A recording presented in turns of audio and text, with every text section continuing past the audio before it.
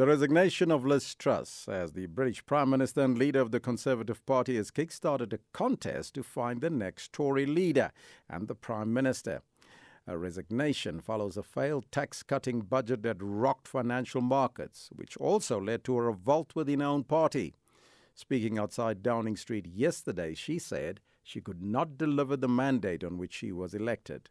A departure after only 45 days in office makes her the shortest-serving Prime Minister in the UK's history. For analysis, we joined on the line by Sanusha Naidu, the foreign policy analyst at the Institute for Global Dialogue. A very good morning to you and welcome. Hey, Elvis. Sanusha, Truss's departure after 45 days in office makes her the shortest-serving PM in UK history. What did you make of her resignation, and do you think it was inevitable? Yeah, I mean, I think, when you look at it, it was quite interesting because in the run-up to her being elected, you had a whole lot of issues regarding Boris Johnson. And most of it dealt with the fact that whether he was leading the party and, more importantly, leading the country down a path that was going to basically implode. And essentially, his resignation was, he had managed to, for a time, managed to evade the kind of challenges in terms of the way in which the Parliament, the House of Commons, etc., had decided that he needed to be removed. Unfortunately, he stayed on, and then, of course, there was the whole issue that he had to leave. I think with Ms. Truss, she comes into a political atmosphere and a political landscape that is all very volatile. Following on from Boris Johnson. And more importantly, the fact that the Tory government had to now deal with the crisis of legitimacy and so forth.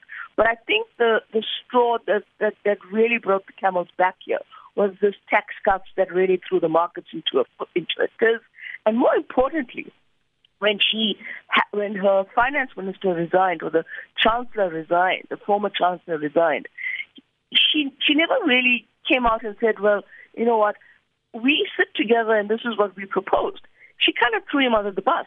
And in the week, I think it was Monday, when you listen to the debates in the House of Commons and the fact that most of the opposition benches had asked, why is Ms. Truss not coming to Parliament to account for what has happened? She's basically involved in very busy business. We are important. So she was trying to evade that. She was trying to dodge that. But I think she just could not handle the fact that the whole situation had run away and imploded around her. And the only thing that she could do now was to say, I can't deliver on the mandate that I said, and I have to resign. Well, she's gone now. She's just waiting for a replacement. But the contest to replace Truss is expected to be completed by the end of next week. Who do you think will replace her as the new Prime Minister? And do you think he or she can reverse some of the UK's economic woes? I'm not 100% sure. There were a few names, but I don't want to speculate on that.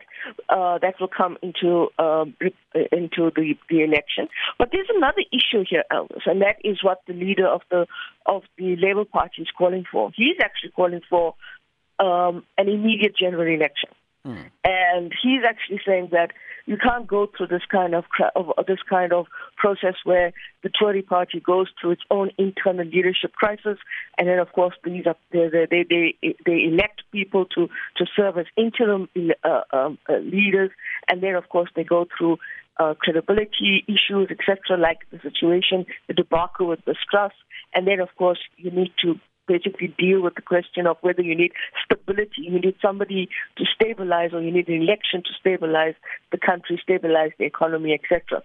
And I think that's going to be the big question there is, if indeed next week they're not able to come up with another name or another person that would be nominated and then take on the position of PM in terms of the UK, then of course you've got to ask the questions, will they then go to, according to the legal ambit of the UK governing laws, electoral laws and so forth, constitution, will they go into a general election? The other thing is that, you've got two other issues here, which again I think needs to also be discussed, and that is the question of the first of Scotland and of Wales, and of Ireland. Now, if you listen to even the First Ministers of Scotland and Wales, even in the Parliament, they have been arguing, not necessarily their representatives, have been arguing that Ms. Truss never really reached out to them. She never really, call them and say, we are here, we need to discuss how we govern the United Kingdom. And that's another issue as well, because it also then opens up the space of what Scotland has previously wanted to be an independent state, not to be part of the United Kingdom. So it opens up that space as well. So I think the governance crisis of what the UK or Britain is going through is also going to be something that's going to filter into whether or not you're going to have a United Kingdom, and what the I think when the Queen's funeral was happening, they called them the realms. What's happening in the realms, especially in Scotland and Wales. And of course, the island question becomes critical as well. Some of the British newspapers screamed the bitter end, and one even suggested, and I know you don't want to talk about who's running, but the former Prime Minister Boris Johnson stands out, and some of the newspapers scream Boris versus Rishi.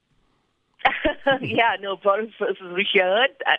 But the question is, I think, it demonstrates as well how desperate you become in these kind of political party spaces. Because if you're going to go back to Boris because Boris is the better, or Boris is somebody that you want to bring back into this fold, then it actually tells you how fragile the electoral politics is. The problem, I think, as well, is Ms. Truss also came up against not the former ex-chancellor, but the former ex-chancellor under Boris Johnson's government, and that's Rishi, I forget his surname. But there as well, there was a sense that they didn't want him, or they were playing their own internal party politics, and they didn't want to basically enable him to go forward or to be the interim leader. So it's going to be quite intense, and it's going to be quite interesting to see whether or not a general election needs to happen if there's no leader that's found, or there's no kind of consensus found within the Tory party.